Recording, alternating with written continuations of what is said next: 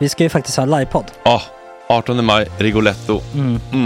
Jag kommer inte ens nämna stolarna. Nej. För det har jag pratat om. Ja. Nu ska vi prata om showen. Ja, bara kort då, bara för de som inte vet.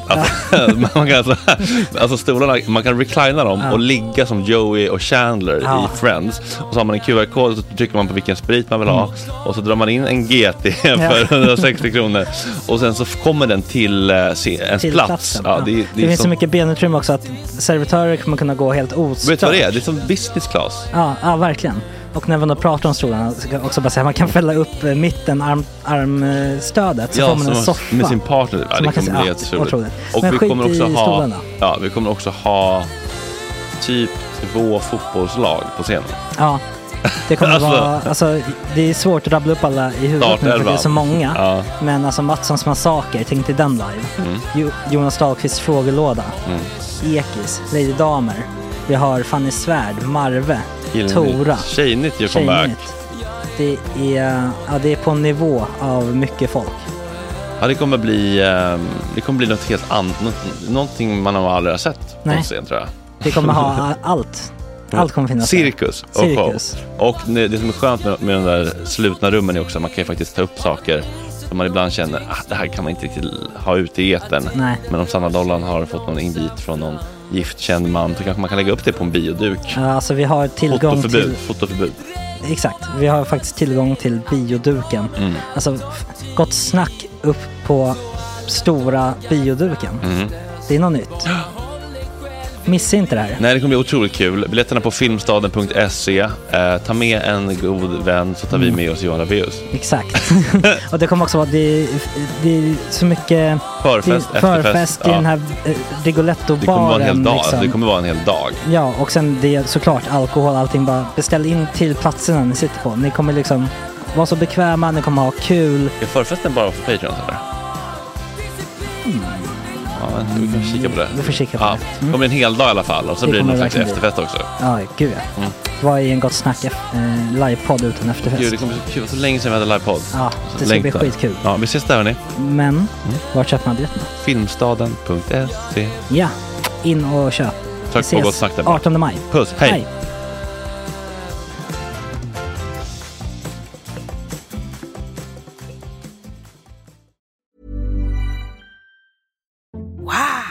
Nice. Yeah.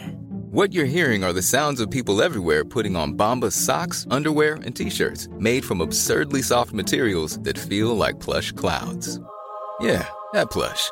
And the best part? For every item you purchase, Bombas donates another to someone facing homelessness. Bombas. Big comfort for everyone. Go to bombas.com/ACAST and use code ACAST for 20% off your first purchase. That's bombas.com/ACAST. Code ACAST.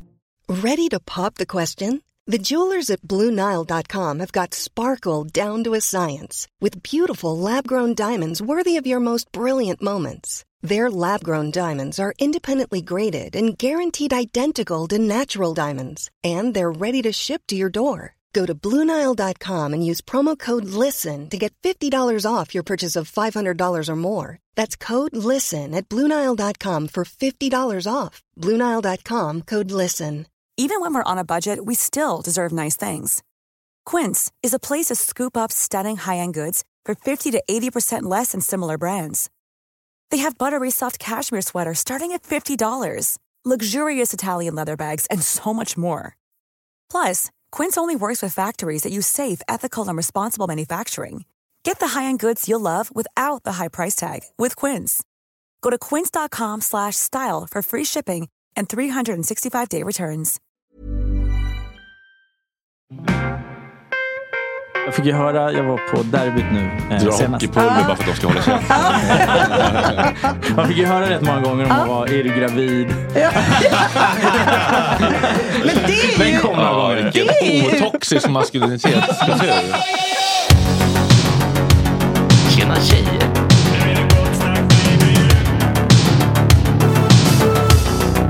Superrunkare Gregor.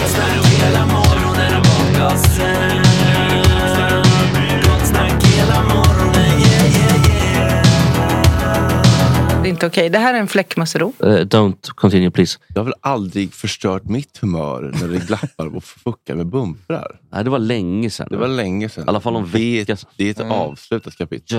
I alla fall i mitt liv. Larm.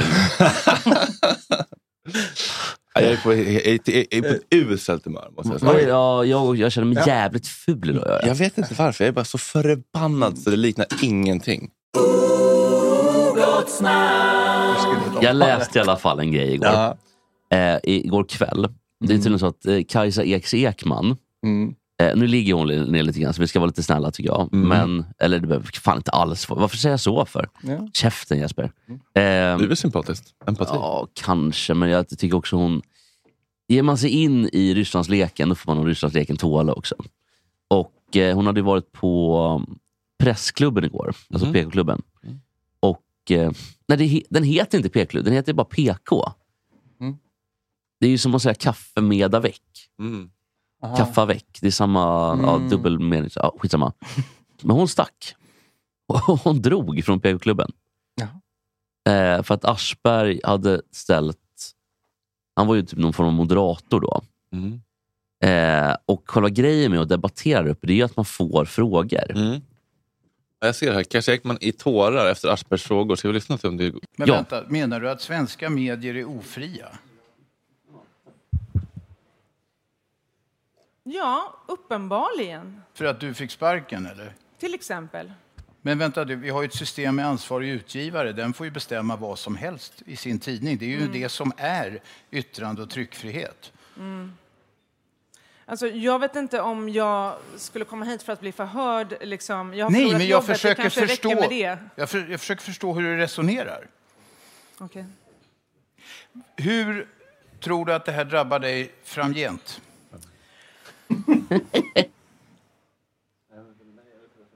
Nej. Det var hemskt. Jag tror vi klipper här. Jag orkar inte alltså. Jag har 2 barn som jag försörjer själv. Det var därför jag ställde den frågan. Hur tror du att det här drabbar dig? Ja, det är inte så lätt.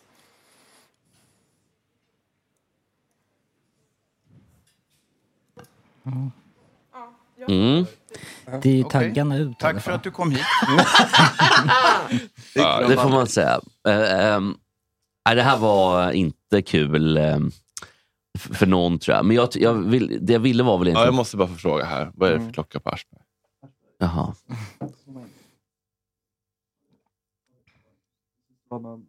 Så det var någon Casio G-Shock Kaloj. Stötsäkert och sådär. Jag ska klara åka igenom en jävla svarvmaskin. Ja, svarva av armen och så kan han ta på sig klockan. Han skulle kunna ligga liksom på Östersjöns botten i 3 timmar med det där. Utan att riktigt gå.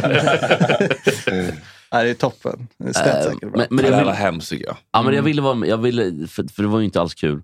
Men jag ville faktiskt försvara Aschberg lite grann. Jag tycker att hans frågor är... För det är lätt när någon börjar gråta. För tårar är så ett jävla starkt vapen. Det är ett typiskt kvinnligt vapen. Kanske. Men vapen låter ju som att någon aktivt med intention tar upp det ur verktygslådan. Det kan ju också bara vara en automatisk reaktion som hon inte har manipulativt tänkt igenom. Så kan det vara. Men utifrån sett så objektivt kan det ses som ett vapen. Eller subjektivt kanske man ska säga. Men i Aschbergs fall, det är ju rimliga frågor från Aschberg, tycker jag. Ja. I det här fallet. Hon, och det här med, visst, det är ju jättehemskt att hon har 2 barn. Men jag tycker inte synd om henne, jag tycker synd om barnen. Det är inte hemskt att hon har 2 barn. Just det, men det kanske är jobbigt situationen hon är i. Det kan nog mycket väl vara ganska hemskt. Men vad är bakgrunden här nu? Jag har inte följt med så mycket. Men bakgrunden är att hon har skrivit en artikel. Ledartext, va? Ja, ledartext. Precis, förlåt. Inte ledartext på ETC. Dagens ETC. Där hon har anklagat tidningar i Ukraina för att vara, eller en tidning, jag vet inte, Kiev Independent, för att ha nazistiska kopplingar. Sen har det här inte stämt. Hon har farit med osanning. Men man måste få ha fel någon gång ibland, tycker jag också. Det beror lite på vad digniteten av felet är. Man testar lite. Det kan vara vissa saker och anklaga folk för att vara nazister och sånt där. Det har nog hänt här, ska jag tänka mig. Ja, säkert. Men vi har nog ändå brasklappat oss fram. Det skulle jag tro på något sätt. Jag är inte säker. Nej, det kanske vi inte har. Men oavsett så skriver man för en artikel, och framförallt eftersom hon är ju så otroligt mån om att kalla sig själv. För jag är intellektuell. Så säger hon ofta. Jag är intellektuell. Jag var intellektuell då jag gör min research. Jag gör min vetenskapliga gärning. Och det har hon ju inte gjort. Nej. Och nu också då på Instagram tydligen, det var lite konstigt att hon fick sparken på grund av det, för att det är ju hennes privata liksom, diskussioner. Men samtidigt i en anställd så får man väl skydda sig själv. Men då har hon ju skyddat då den här ryska SAS-televisionen. Rysk TV. RT, ja. Precis. Och liksom försökt framåt till något annat än en, som han Gustafsson, chefredaktören, sa, propagandacentral då, vilket det är. Så att hon har ju bäddat för det själv. Men frågan är, hon skulle kanske inte klivit upp igår. Nej, alltså hon verkar inte vara helt i balans. Så att det blir svårt att föra en saklig diskussion när någon är så skör. Så det blir, och Aschberg framstår ju osympatisk och iskall, fast han verkligen då bara gör sitt jobb. Men eftersom en kvinna på andra sidan gråter, då känner man ju empati för henne. Och det där... Tycker du, din buffel, kan du inte bara ge henne en kram? Ja, och det tycker jag är fel. För jag tycker att och vara med också i Publicistklubben. Vad är det för något? Ja, men det är en jävla sekt. Det är en journalistrunk. Det är Gio och det är Aschberg. Men det var ingen show. De stod ju bara... Det är någon livesändning eller liksom. Ja, men de samlas ibland och diskuterar olika mediasaker. Och det är väl bra såklart. Ja. Men de är journalister. Men det är också så här. Man kommer få tuffa frågor. Om man är med där. Det är också en reklam utåt att få vara med där. Du träffar chefredaktörer liksom, och då får man köpa, tycker jag, att man får den typen av frågor. Okej, det här är någon jävligt vässad vinkel på rubriken från Svensk Dam. TV-profilen Robert Aschberg, 70, tvingar 28 år yngre kvinna i gråt. Åh, fan. Så är det på riktigt. Men för fan vad... Nu är jag också arg. Ja, men just därför jag vill skydda Aschberg här. Och liksom mana till lugn. Bra att du drar en lans för en av Sveriges rikaste och mäktigaste män. Mot en kvinna. Nej, men det är inte... Alltså, Aschberg får väl vara lite utåt för det här. Men att man måste kunna ställa tuffa frågor även till kvinnor i det här fallet. Då. Ja, man måste väl tåla att bli ifrågasatt. Alltså vad fan, det är väl bara att säga att jag håller inte med dig eller någonting då. Om du inte håller med. Alltså... Ja, och det var ju, alltså, det var som hon gick liksom 0 till 100. Det var ju inget förhör. Men hon är ju väldigt, väldigt skör. Det här är ju det är inte det som händer där som är hennes sorg. Nej, absolut. Men hon borde inte ställt sig där. Och med fast i hand. Nej. Men det är ju lätt. Det är lätt sagt. Det är men bra gjort Aschberg.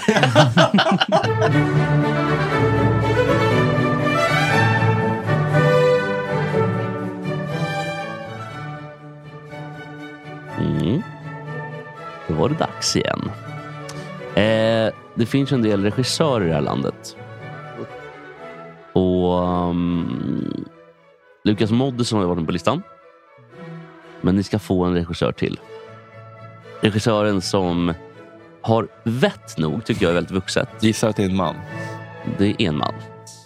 Annars ger mig en kvinna. Ge mig ett förslag på en kvinna ska till. Det blir bara LLM Hagen och sådär piss. Och det tänker jag inte ta med. Men den här regissören har haft vett nog att bara släppa en film typ så här vart 5:e år. För att han anser att det är det han kan mäkta med.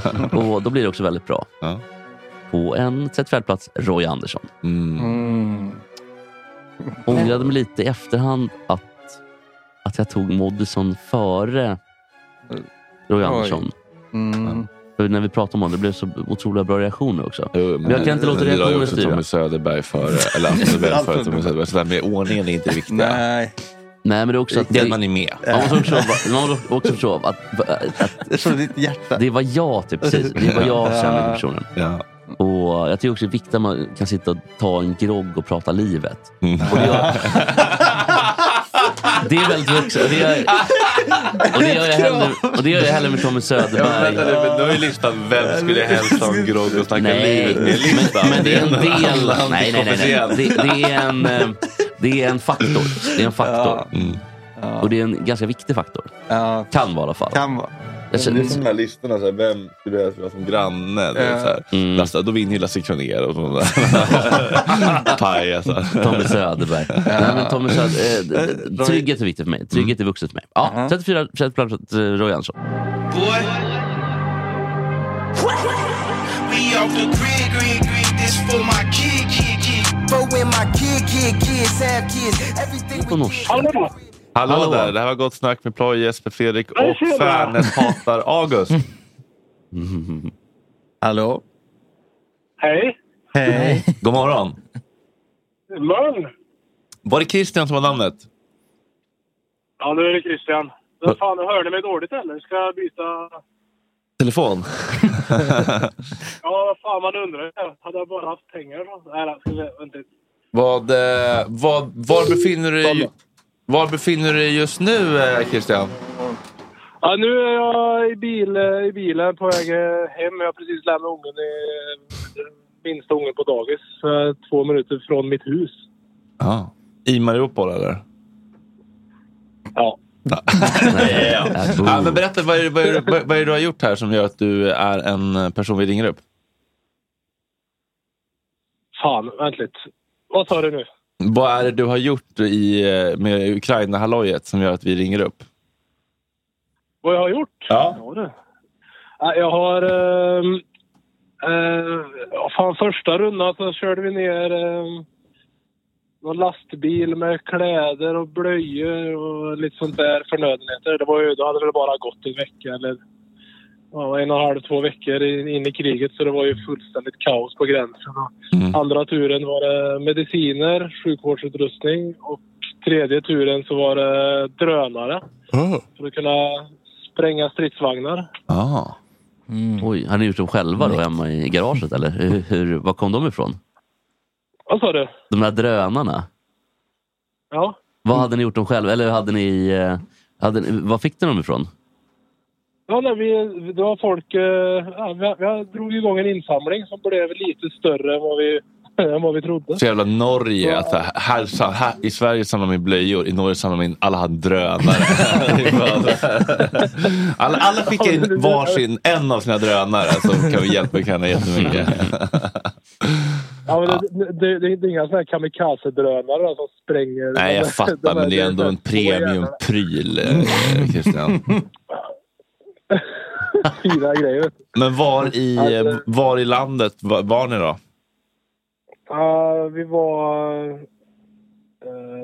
Vi höll väl mest till i Lviv, gjorde vi i västra Ukraina, men... Ja, fega lite.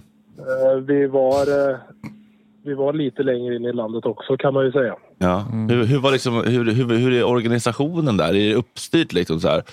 Ni kommer blöja ta höger, ni kommer med drönare ta vänster här. Nej. Nej, inte uppstyrt överhuvudtaget. Men vi arbetade med några ukrainare som hade lagt sin bas i Polen för att kunna få jobba i fred. Så de körde vidare till sina hubbar runt om i landet, och de har kontakter med specialförbanden som ska ha drönare och militär utrustning och sånt. Så har de haft kontakt med andra. Det var någon typ borgmästare eller sån här skit i en stad utanför Lviv som fick ta hand om det civila, och sen slussas det vidare. Men nej, det är inte organiserat överhuvudtaget. Du ser inga stora hjälporganisationer där vi var. Nej. Men hamnar ni i någon konflikt med lokala myndigheter, organisationer? Ville någon ta kläder? Eller fick ni arbeta ostört, så att säga? Nej, vi fick röra oss fritt. Det var ju checkpoints överallt. Men nej, vi hade ett litet papper från de här ukrainarna som bekräftar vad vi hade i bagaget och vad vi skulle göra. Och då var det bara att visa upp det pappret, och så gled det. Vem åkte du med? Systemet lite. Vem åkte du med? Vad sa du? Vem åkte du med? Nej, det var en kompis. Jag har varit lite i försvaret med. Okay. Henrik heter han. Okay. Han var med första. För du har varit i försvaret. För jag tror att många människor får en impuls av att vilja hjälpa till och sen så swishar man och så gör man inte så mycket mer. Men om man har varit i försvaret och varit i härjade områden och har testat det där, då kanske det inte känns lika läskigt och lika hög tröskel att faktiskt åka till where the action is. Till skillnad från en dagisfröken som heter Ulla på Gröndalsgården i 57. Nej, Ulla hade nog sket i knäck där nere. Men nej, det är sådana konfliktområden där som jag fungerar bäst, tycker jag. Då. Det är där jag är... Och trivs som fisken i vatten. Är du uttråkad av fred? Jag är så jävla uttråkad med familj och... Men Christian, hade du med några vapen ner? För att det kan komma rövare bandit så att säga på vägen. Hade du med dig någon liten Glock eller en Sig Sauer eller något? Nej, det är dåligt med Glock. Jag tänkte att om jag hamnade i en sån situation där jag behövde ett vapen så skulle det nog ligga tillräckligt med vapen runt mig för att plocka upp ett. Så det var... Jag behöver ingen försäkring på det sättet. Lite hand i mun så att säga. Munlädret. Nej, jag hade inget sånt där. Så det behövdes inte. Nej. Ja, det var ju tur det i alla fall. Ryssarna är så fega så de kommer... Men du, handen på hjärtan Christian, var det någon grej du fick skänkt till dig som du skar emellan och kände den här drönaren var för fin? Den här kan jag ge till min son, han blir nog väldigt glad. Paket Pampers här som... No judge. Jag provkörde en drönare och det var så jävla kraft i det, så jag tänkte att den här var ju ganska skojig, men jag visste ju att jag är tekniskt handikappad så jag hade fan kraschat den och förstört den istället. Så det... Tips annars Christian, att ni hade kunnat stanna i Lübeck, sålt av de här drönarna, stanna 4 dagar och åkt tillbaka. Åkt massa drönare över Östersjön.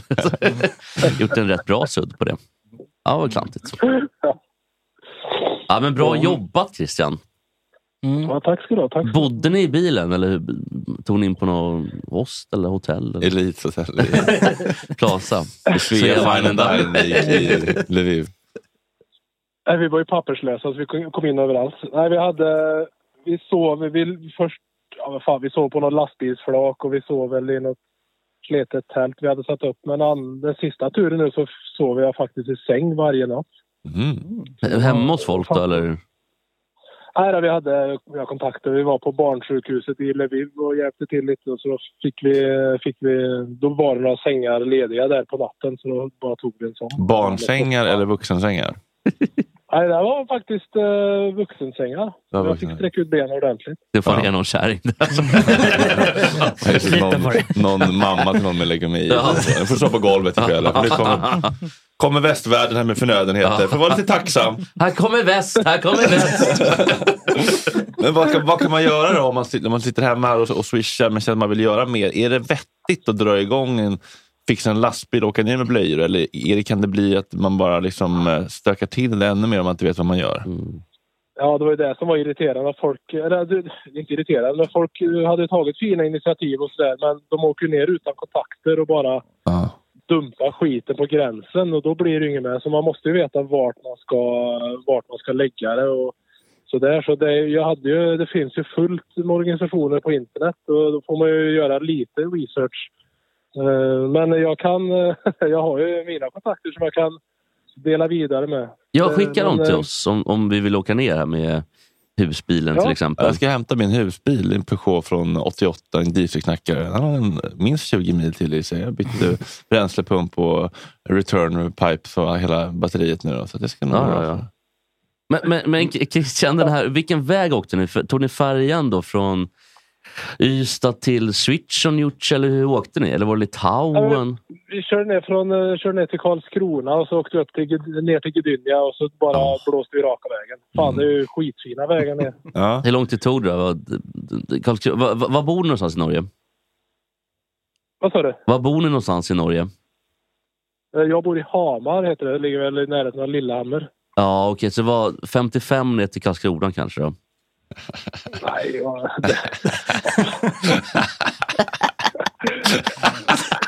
lilla färjan över 100 ner till gränsen. Vi fokar på det viktiga. Ja. Men vad var det starkaste du såg där nere? Ja, det var kvinnor och barn. Att det inte var några män som var där. Vad var det? Jag såg väl inga män mellan 12 och 70 år. Tycker att det är rätt att man inte får lämna landet som man och måste försvara sitt land? Ja, vad jag tycker är skitsamma. Men jag hade ju stannat och slagits för min frihet.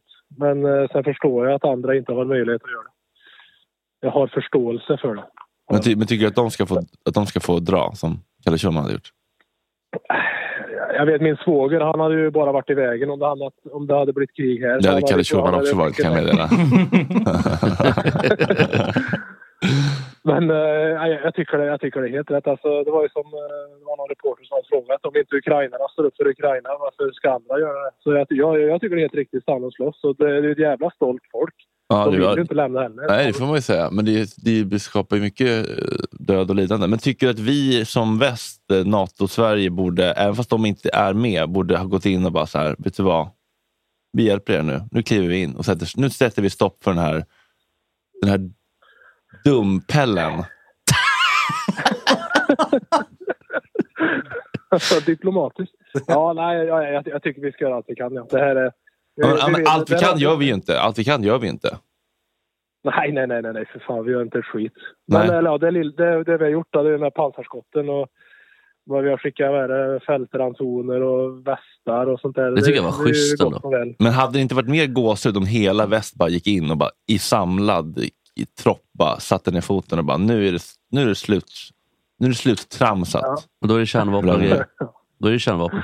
Ja, men då får man väl bita i det sura satans tvåäpplet. Alltså hacka i sig det. Ja. Det hade ju varit en mäktigare grej att berätta för barnbarnen. Att så här, vi klev in och gjorde det vi visste var rätt. Om du kan berätta det. Eller om du är fertil, eller om du är steril efteråt. Det vet man inte. Av kärnvapen. Det vet man inte. Förmodligen. Men det hade varit en mer gåshud-story för barnbarnen, eller hur? Kan jag tycka i alla fall. Ja, det här, vi satt och skickade pansarskott och lite hjälmar från... Som dessutom var kasserade. De skulle slänga. Lite fältransoner. Ja, nej. Men det här kriget startade ju för 8 år sedan. Vet du. Så vi är lite sent ute. Jo, men det var för luddigt då. När de var i de där jävla utbrytarregionerna. Man fattar inte. Nej. Okay. Ja, men det fanns ingen tydlighet vems land de gick in i. De börjar också nalla på EU nu. EU-gränserna till Polen. Blir man orolig, Christian? Ja, jag vet fan. Ja, men det är bra att det finns personer som du, men vad tycker du vi ska göra nu då? Är det bästa man kan göra att skicka pengar till de stora organisationerna, eller? Jag hade inte skänkt en krona till Röda Korset, hade jag inte gjort. Men, Vadå då? Nej, men det är bara giribukar. Alltså, det var samma tsunami 2004. Helt plötsligt så fick de så mycket pengar och donationer att de var tvungna att anställa massa administrativa folk, och då gick pengarna dit istället. Så, nej, jag har bara dålig erfarenhet av dem både här och i Ukraina och i Afrika när jag var där 2008. Så det är liksom... Var är du i Afrika? Nej. Jag var där på utlandstjänst. I Mali då, eller vad var det någonstans? Nej, det här var 2008. Jag var i Chad, heter det till och med. Men är det inte så att vi har så mycket regler kring hur man får hantera pengar i det här landet? Du vet, PO, tyvärr mycket om. Men att, och det är därför det är rimligt att man tyvärr måste anställa lite administrativt folk för att kunna hantera stora mängder finanser. Jo, det måste man ju. Men man måste kanske inte bo i en herrgård med 9 tjänare och bassäng och egen poolboy kanske. Nej, men nu vill ju PO leva det goda livet här de sista åren. men okej, jag förstår. Du tycker att de tar ut för stora... De lyfter för höga löner. Ja, men så efter 2 veckor in i kriget nu i Ukraina, det var nere vid gränsen, eller inne i Polen, helt på gränsen, och tog emot flyktingar där och på de här eller på den här centralen där de delade ut hjälpgrejer. Det var ju bara vanliga civila som hade kommit och ville hjälpa. Det var inte organiserat överhuvudtaget. Det var inga... Alltså jag kan tycka att de som har pengar borde väl ha någon form för beredskap att det här kan hända. Ja. Och när skiten har träffat fläkten så är det ju bara att men är de inte där, de stora? Är de inte där? plats? Jag såg ju en HCR såg jag på gränsen till Polen. Helt på gränsen vid gränsstationen. Men sen har jag väl sett bilder på någon Röda Korsarbetare inne i Charkiv och sådär. Men jag såg dem aldrig personligen. Där borde vi gräva vidare. De har ju en del att göra, har de ju. Det är ju... Ja, det har de. Det är Kongo och det är Syrien. Och det är... Ja, men Irak. Jo, men det brinner i flera knutar samtidigt. Ja, men det är det jag menar. Att det är så mycket konflikt här just nu så att... De får expandera. Det är bara växtverk i bolaget. Ja, de har lite att göra. Ja, men det har du också, Christian. Det är fru och barn och... Vad sa du? Men det har du också. Det verkar ju vara fru och barn och FIFA-kvällar och vad det kan vara. Ja, visst det. Ja, det är ju prioriteringar. Vad säger frugan då? Är hon rädd när du åker ner? Nej, jag vet inte fan vad hon säger. Ni pratar inte. Ni har inte pratat på flera år. Nej, alltså. Jag sa vad jag ville göra och så sa hon okej. Nej, hon tycker väl det är fint, men det är hon som sitter hemma med skiten, eller med barna. Så... Det är det, Christian. Det är det. Skit. Ja. Nej, mina barnen. Men har ni... Det är hon som får ta stöten här då. Ja, men har ni berättat för barnen, eller håller ni på det? Nej, äldsta pojken, han är 12 snart. Han vet ju mycket väl vad som händer. Han var väl lite bekymrad, men hon minsta på 4, hon fattar ju ingenting. Hon fattar att jag var borta. Ja, men hon förstår, hon känner att pappa är borta. Det blir emotionella minnen. Så det där kan bli trauma, vet du. Ja. Men, hon kände igen mig, jag kom hem i alla fall, det var bra. Ja, men det är bra. Men det finns ju en klassisk Kunegård-ras med: min dotter känner knappt igen mig när jag kommer hem med flygplats, presenter. Det är fint. Ja, det är lite vemodigt. Eller liksom, ja, det blir lite diskbänksrealism i sin bästa form. Men som en snygg, ja. Gillar du Kunegård, Christian? Vad sa du? Gillar du Marcus Kunegård, popartisten? Jag vet inte fan om det. Nej, han är inte så stor i Norge, men han skulle kunna spela där ändå. Jag tror han spelar där ibland. Ja, det tror jag. Vad gillar du för band annars? Det är Mayhem. Tycker jag om dem? Det går mest i Björn Rosenström och Eddie Meduza och Metallica. Oj, det är den lådan vi har. Okej, då förstår jag. Say no more.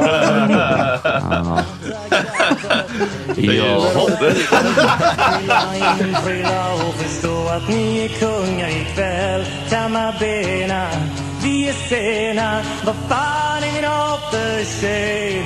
Och var är min brudkväll? Sara Anita Sommerfeld-Unger. Välkommen hit. Tack. Det där namnet har jag inte så ofta. Anita alltså. Nej, är det någon slags mellannamn eller? Ja, det är ju det. Ja. Det var faktiskt, mina föräldrar, de kommer ju från Polen. Ja. Och så här invandrare. Och när då var de på jag har alltid frågat varför heter jag Anita. Det har alltid känts ganska fel för mig liksom, i den familj jag växte upp i. Men då hade de varit på någon semester på Kanarieöarna när man var gravid med mig, så hade de träffat en sån snäll och trevlig svensk dam som hette Anita. Och då tyckte de att jag skulle ha ett svenskt namn och känna mig lite svensk. Kan det varit Clemens då eller? Anita Ekberg kanske. Men Sommerfeld, är det... Det är ett österrikiskt judiskt namn. Det är ett fint namn. Ja, men tack. Det var min farfar som hade det namnet. Och han är faktiskt... Den delen som han är uppväxt i, det är Ukraina. Faktiskt. Lviv utbildade han sig till ingenjör. Då var det Österrike och han var polsktalande då. Så allt det här som händer nu i Ukraina, det känns extremt nära verkligen. Och just det här med mitt namn, Sommerfeld. Han hette Sommerfeld. Och sen när han då efter andra världskriget, farfar överlevde andra världskriget. Efter andra världskriget så bodde han i Polen där min pappa är född och uppväxt efter kriget. Och då kunde man inte ha ett judiskt klingande namn. Så, för det var farligt helt enkelt. Så då bytte han till Zaremski och hade ett så här jättepolskt klingande namn. Men min pappa, när han gifte sig med min mamma då, på 70-talet då tog han tillbaka det gamla namnet. Snyggt.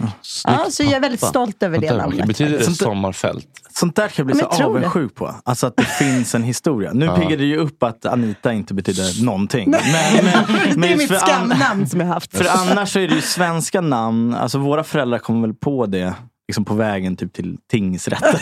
Eller var är man döper sina barn nu i tiden. Alltså det betyder ju ingenting, alltid. Nej, det får man ju ge judarna. Det har ni ju verkligen lyckats med. Vi kan vara stolta efter våra namn. Det finns en storytelling där.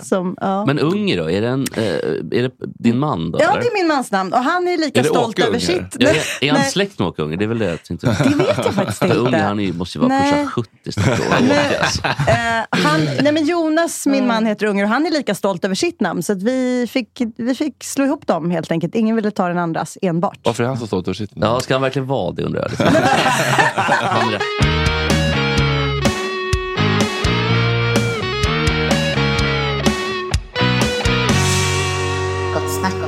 Men det är lyckligt gift. Ja, det är jag med prästsonen. Just det. Nej, men vi träffades sent i livet. Jag var ganska misslyckat gift, eller på så länge. Nej, det tog tid för mig med terapi och allt vad det var och landa i mig själv och veta liksom, hitta lite kärlek till mig själv först innan jag kunde träffa en vanlig trevlig man. Hur hittade du kärleken till dig själv? Det är en lång historia, men jag kan säga att jag gjorde typ en egen liten Eat, Pray, Love-resa själv. Eller så här, det började med en massa självhjälpsböcker. Kan du rekommendera någon som såg ut som funkade? Den första som faktiskt förändrade något stort för mig när jag var i liksom 30-årsåldern och jag hade insett så här att alla de här destruktiva relationerna som ligger bakom mig, alla de här männen jag väljer, det är inte bara otur och nej, vilken fel man jag träffar nu igen. Det finns ju en gemensam nämnare mellan alla de här männen. Det är du. Ja, det är jag som väljer dem. Varför gör jag det? Varför väljer jag de här relationerna som inte är tillräckliga för mig? Där jag inte får det jag behöver. Jo, men någonstans sa min matematiska hjärna då att så här, ja, men någonstans tycker väl inte jag att jag förtjänar bättre. Inte för att jag medvetet tycker så här, jag förtjänar inte bättre. Men någonstans väljer jag relationer där jag inte får det jag behöver. Nej, men så där började min långa resa. Tänk om vi hade träffats för 10 år sedan. Ja. Det hade slagit nystor. Inte en enda icke-dysfunktionell relation. Den första boken som förändrade något i mig på djupet, det var Självkänsla av Mia Törnblom. Tänkte säga det. För den fick mig att förstå skillnaden mellan självkänsla och självförtroende. Jag har alltid haft ett extremt självförtroende, som ni kanske ser. Jag har alltid trott att jag har nog fått från mina föräldrar. Bara jag jobbar tillräckligt hårt så kan jag lyckas med vad jag vill. Så jag har varit orädd på det sättet och satsat hårt. Så självförtroende har jag. Bara jag jobbar så fixar jag det här. Men självkänsla, det är ju kärleken till sig själv. Att jag är värd något utan prestation. Utan att prestera. Det hade jag inget av. Det var ju liksom, föräldrarna frågade när jag kom med liksom en 5. Titta pappa, jag har fått 5 i matteprovet så här. Ja, det är 49 av 50. Varför hade du inte alla rätt? Liksom, det var aldrig tillräckligt bra. Bra föräldraskap. Hiring for your small business? If you're not looking for professionals on LinkedIn, you're looking in the wrong place. That's like looking for your car keys in a fish tank. LinkedIn helps you hire professionals you can't find anywhere else, even those who aren't actively searching for a new job but might be open to the perfect role. In a given month, over 70% of LinkedIn users don't even visit other leading job sites. So start looking in the right place. With LinkedIn, you can hire professionals like a professional. Post your free job on linkedin.com/people today. Hey, it's Ryan Reynolds, and I'm here with Keith, co-star of my upcoming film, If, only in theaters May 17th. Do you want to tell people the big news? All right, I'll do it. Sign up now and you'll get unlimited for $15 a month and 6 months of Paramount Plus Essential Plan on us. MintMobile.com/switch. Upfront payment of $45 equivalent to $15 per month. Unlimited over 40 gigabytes per month. Face lower speeds. Videos at 480p. Active Mint customers by 531.24 get 6 months of Paramount Plus Essential Plan. Auto renews after 6 months. Offer ends May 31st, 2024. Separate Paramount Plus registration required. Terms and conditions apply if rated PG. There's never been a faster or easier way to start your weight loss journey than with PlushCare. PlushCare accepts most insurance plans and gives you online access to board-certified physicians who can prescribe FDA-approved weight loss medications like Wegovy and Zepbound for those who qualify. Take charge of your health and speak with a board-certified physician about a weight loss plan that's right for you. Get started today at plushcare.com/weightloss. That's plushcare.com/weightloss. plushcare.com/weightloss. Men sen gick jag ut med nästan 5-0 också. Men, nej, ja, precis. Det fanns det fanns saker att jobba på där. Fördelar och nackdelar. Ja, tack. Och så självkänsla.nu. Jag lärde mig jättemycket av den Mia Törnblom. Därför att där förtydligar de för mig att hur tuff du än kan vara och hård på utsidan, så kanske är det egentligen just då som du är ännu mindre på insidan. Så jag hade ju verkligen varit duktig på att skapa mig en yttre fasad. Jag skulle vara liksom... Det var också... Den här krisen kom när jag var på toppen av min karriär. Jag var liksom, hade fått Guldbaggen-nomineringar, spelade huvudroller på Sveriges stora scener. Jag hade fått allt det där som jag hade drömt om som skulle göra mig så lycklig. Varför var jag inte det? Varför var jag så olycklig och misslyckad och kände mig så värdelös liksom? Så hålet i hinken, hur mycket vatten den... Ja, så var det verkligen. Så den boken var det första. Sen, om vi fast forwardar massa år av terapi och allt det där, så... Vad gick det för slags terapi?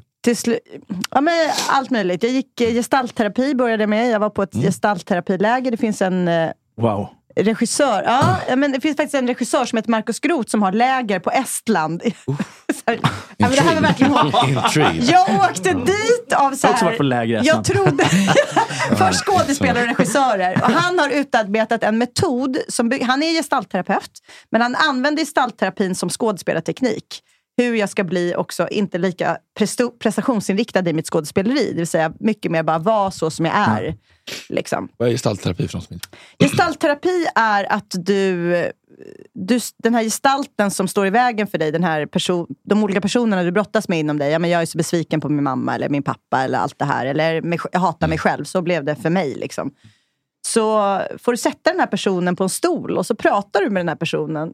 För mig blev det, jag fick sätta lilla mig själv på en stol där. Det var lilla Sara, 6 år, som satt där. Som jag tyckte var så fruktansvärd. Jag tyckte så här, där sitter den här äckliga, lismande, glada tjejen som bara försöker le och smöra och vara glad för att bli älskad. Liksom. Och jag tyckte att hon var så hemsk, den där lilla Sara. Det blev så tydligt för mig. Det var också... att så här, jag kunde inte säga ett snällt ord till den där lilla flickan. Jag menar, vem kan inte säga ett snällt ord till en liten 6-årig söt tjej som försöker le och bli älskad? Det kan jag säga till vilken 6-åring som helst. Men inte till mig själv. Jag tyckte, usch vad hon är hemsk. Så det blev också gestaltterapin. Det gav mig också en tydlig bild av vad jag föraktar mig själv och vilken dålig självkänsla jag hade. Men det känns så avancerat. Ja. Alltså att göra... Alltså jag skulle behöva terapi för att göra den terapin. Fast du har ju någon som guidar dig. Ja, men så här, och så, om vi gör så här, så sätter du din... Lilla P.O. Ja, men så sätter du lilla P.O. där på stolen. Så här, vad vill du säga till honom? Gud vad du... Usch, vad du är. Och sen får du sätta dig på den stolen. Så guidar den här gestaltterapeuten dig. Så vad säger lilla P.O. när han får höra det? Nej, men jag blir ledsen när du säger så. Att du inte tycker om mig. Och så håller man på så här. Shit, jag kände tryck över att redan. Thomas Wilbacher och P.O. Sorry. Men om vi ska fast forwarda min Eat, Pray, Love-resa, för vi kommer till det. Så här, det här är massa års terapi, jag läser självhjälpböcker så här. Och sen så åkte jag faktiskt, jag läste den här, det var också en bok. Den här Eat, Pray, Love heter den på engelska, en storsäljare av Elisabeth, vad heter hon mer då? Googla, Eat, Pray, Love. På svenska heter den Kärleken, meningen med livet någonting. Det blev en film som Tuva Novotny var med i. Elisabeth Gilbert. Gilbert, ja. Det var en storsäljare. Den boken läste jag. Hon åkte på en sån resa för att hitta sig själv, kvinnan i den här boken. Hon åkte till Bali, hon åkte till Italien, åt pizza och grejer, och så åkte hon till Indien. Var på ett ashram. Jag gjorde en liknande resa.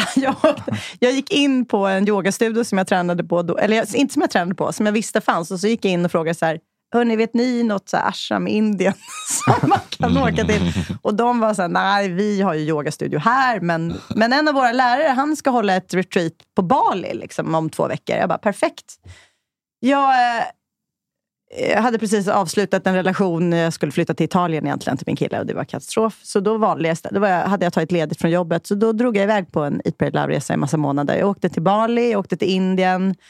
Jag var i Italien också då, fast med den här misslyckade relationen. Lärde mig italienska.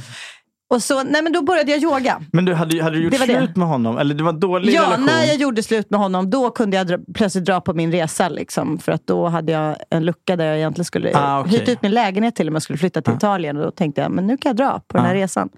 Så jag var borta i 3 månader, och då började jag yoga dagligen faktiskt. Så då hittade jag yogan. Det låter så extremt klyschigt, jag hör det. Men det var och är väldigt mycket räddningen för mig idag. Att göra yoga dagligen. Det är ett sätt för mig att landa i det som jag egentligen innerst inne vet. Egentligen, alla vi innerst inne vet ju vad som är bra för oss. Vad vi borde göra och att vi är bra och allt det där. Men vi lyssnar inte så mycket på det, för vi går iväg i huvudet och gör massa saker som är snabbt i det snabba livet. Men så jag lärde mig att göra yoga, jag gjorde det dagligen. Jag slutade äta kött, det gör jag faktiskt inte idag heller. Jag slutade dricka alkohol. På ett halvår så drack jag inte alkohol. Och det var också en stor vändpunkt för mig. Inte att jag hade sett att jag hade ju inte sett att jag hade problem med alkohol, men jag hade ju levt ett destruktivt liv och flytt mycket in i det, i fester. Och snabbt, allt var snabbt liksom. Så att ta en paus från alkoholen i 6 månader, det var också jättelärande. Jag hade ju inte tagit en sån paus när jag var 13 och började dricka. Och det förändrade jättemycket för mig.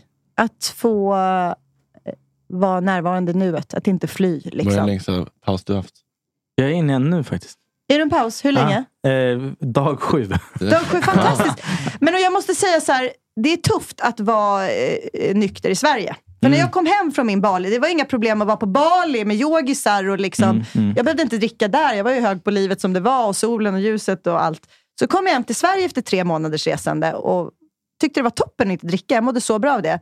Gå ut på krogen med mina vänner och det svåra där, det var att alla var på mig. För folk blir så förbannade när man inte dricker. De gamla kompisarna, det var så här, men varför då? Vad tråkigt, kom igen. De får själva få dåligt samvete för att jag hade inga problem att vara på krogen nykter. Men mina bekanta och vänner hade det. Så det slut, då fick jag ju gå och fejka. Gör du det då? Jag körde cranberry juice i glas. Nej, liksom. det har jag inte gjort. Men jag fick ju höra, jag var på derbyt nu senast. Hockeypulver bara för att de ska hålla käften. Man fick ju höra rätt många gånger om att vara, är du gravid? Men det är ju... Vilken otoxisk maskulinitetskultur.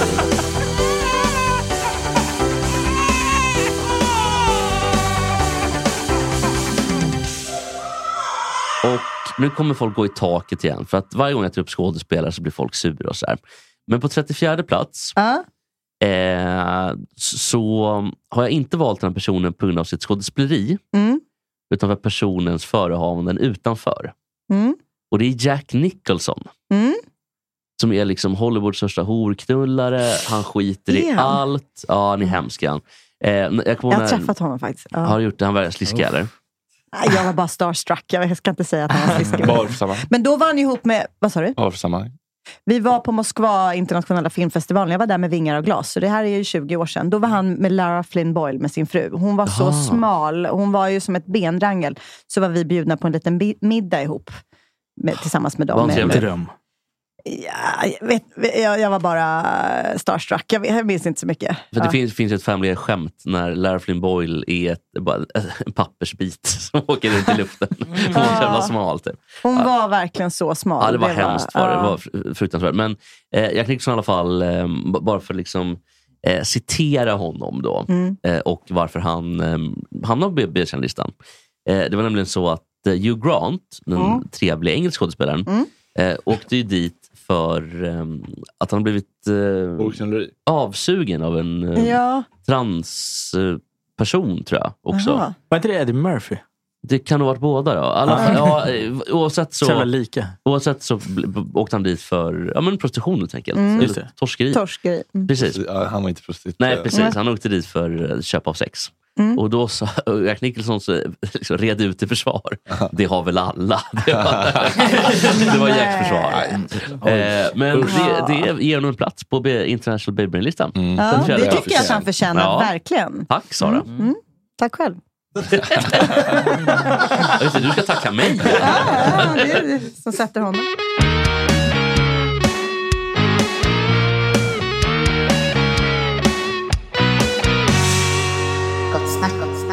Vad är din favoritmacka? Vad är min favoritmacka? jag älskar faktiskt mackor. Jag gillar mackor med så här vallmofrön på. Det ska vara surdegsbröd och så här vallmofrön. Massa svarta frön. Det är gott. Det är lite författade meningar om vi säger Reuben sandwich. Ja, för jag äter inte kött. Just det. Men det ser väldigt god ut. Jag önskar att jag skulle gilla det, men jag äter inte kött. Så att det får ju vara mycket smör på båda sidor. Och sen, annars är det bröd. Ja, det är smöret man vill åt. Och så ost. Och håller man i själva rinken på mackan då? Så här eller? Alltså om det är smör på båda sidor, kan inte hålla så? Jo. Nej, men det är smör på insidan. Eller vänta, nu, var det ett skämt här? Nej, han testar material. alltså det är smör på ovanför. Håller man mackan på Janne Långben käkar frukost eller? Det är jättebra. Det är bra om du och jag ska stöpa. Då kan det... Det kan bolla material. Här känner jag att det finns mer att hämta. Nej, men det är ju så på insidan av brödet då. Och sen så, om man ska ha riktigt premium, cream cheese på. Nej. Jo, smör. Det är torrt liksom, cream cheese. Det ska vara bara man ska ha mycket smör. I så fall. Mycket färskost. Jag tycker jag blir besviken när det är cream cheese. Jag vill ha smör, ost och... Det var ju något så här, när jag var gravid första gången. Det var min enda cream faktiskt. Då stod jag vågade inte säga... Jag spelade in Lasse Majs detektivbyrå och Stella Nostra, den sista. Och var gravid med Lea. Första gången gravid i mitt liv. Jag var jättenervös. Det var bara några veckor. Jag hade precis fått veta det. Så jag kunde inte säga det till produktionen. Men jag var ju så vansinnigt hungrig. Så står man där och har 10 timmars inspelning. Och står liksom, vi skådespelare är ju vi står ju hela tiden på plats. Och de ska kolla ljus. Man hinner knappt ta en paus. Och så ska man inte vara divig liksom. Men jag stod ju där på att svimma. För att jag var så hungrig. Så minns jag liksom drog in en så här... Jag tror det var kostymassistenten och bara, snälla, kan du gå ut i köket och bre en macka med så här mycket smör. Så här på båda sig, jättemycket smör. Och så 3 skivor ost. Hon trodde jag var koko. Hon bara, du är gravid. Nej, men det så, det här är roligt. Jag kunde inte säga något.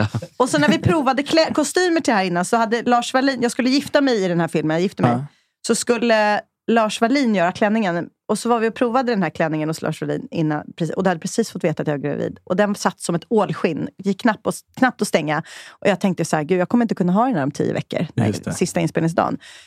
Men jag kunde inte säga någonting. Och så sa jag bara, nej men den är för tajt. Varför kunde du känna att det fick man sparken på den tiden då? Nej men jag ville inte berätta att det var tidigt, jag var vecka 6 eller liksom, man berättar inte för någon för det är lätt att man kan få missfall och det är första gången jag var gravid och jag ville inte att det skulle komma ut. Nej men hade inte berättat för Jonas heller kanske. Ja, just det. Nej men och då så provade jag den här klänningen och så försökte jag så här, nej men det här blir jobbigt liksom. Jag kommer inte klara att stå jag kan knappt andas. Jo, du är så läcker och det knäpper upp mellan tagningarna och så här. Jag kom inte ur det. Så hade vi den här klänningen.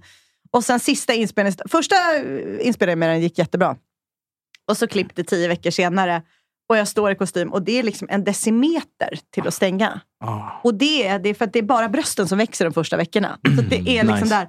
Och alla stod. Och kostymören stod så här, försökte påkläda. Försökte klä på. Alla tittade lite på henne. Så vad har hänt med henne? Liksom bara, jag stod där. Liksom försökte le och låtsas som ingenting. Det fick sluta med att vi filmade framifrån. Och så hade vi inte den stängd. Men då var det Lars Wallin som hade stått och sagt. För han är ju van vid det här. Han har ju klätt många brudar. Så säger han så här. Ja men hon är ju gravid, flickstackars såklart. För han vet ju det att det är helt omöjligt att gå upp 10 centimeter bara på bysten liksom på några veckor. Det om man inte är gravid. Saker. Och det kanske är lite olämpligt mitt i nej men så där fick jag spela diva ett tag och be om mycket smör på mackan. Det finns mycket, det är som att brunnen sa Sommarfeld är outsinlig. Ja men gud, förlåt. Nej, ni fick inte en syl i vädret här. Är ni vana vid det? Ja men ibland så. Vi har ju en timme själva vanligtvis först. Du kommer ju en kvart på 1,5 timme. Det är ju otroligt. Oj, så ni fick vila lite. Jag tycker faktiskt att det är skitskönt. Och bara ta baksätet. Ja, det är underbart. Jag ska åka till tennis. Jobba. Med vilket av bolagen? Ja, lite ditt och datt. Lite olika. Ditt och datt. Jobba med pengar.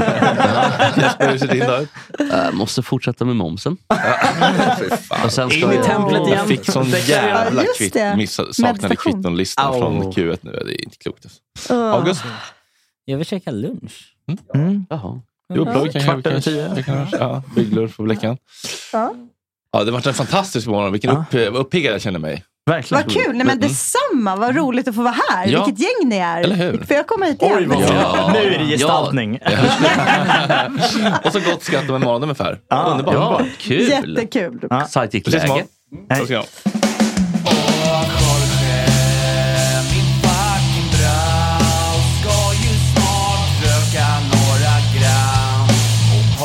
Lite tram och Jorge, min fucking broder. Det är så synd att du har en annan moder. En annan fucking moder. Hi, I'm Daniel, founder of Pretty Litter. Did you know cats tend to hide symptoms of sickness and pain? I learned this the hard way after losing my cat, Gingy. So I created Pretty Litter, a health monitoring litter that helps detect early signs of illness by changing colors, saving you money and potentially your cat's life. Pretty Litter is veterinarian developed, and it's the easiest way to keep tabs on your fur baby's health right at home. Go to prettylitter.com and use code ACAST for 20% off your first order and a free cat toy. Terms and conditions apply. See site for details. Hey, it's Paige DeSorbo from Giggly Squad. High quality fashion without the price tag. Say hello to Quince. I'm snagging high-end essentials like cozy cashmere sweaters, sleek leather jackets, fine jewelry, and so much more. With Quince being 50 to 80% less than similar brands. And they partner with factories that prioritize safe, ethical, and responsible manufacturing. I love that. Luxury quality within reach. Go to quince.com/style to get free shipping and 365-day returns on your next order. Quince.com/style. Imagine the softest sheets you've ever felt. Now imagine them getting even softer over time. That's what you'll feel with Boll & Branch's organic cotton sheets. In a recent customer survey, 96% replied that Boll & Branch sheets get softer with every wash. Start getting your best night's sleep in these sheets that get softer and softer for years to come. Try their sheets with a 30-night guarantee. Plus, get 15% off your first order at bollandbranch.com. Code BUTTERY. Exclusions apply. See site for details.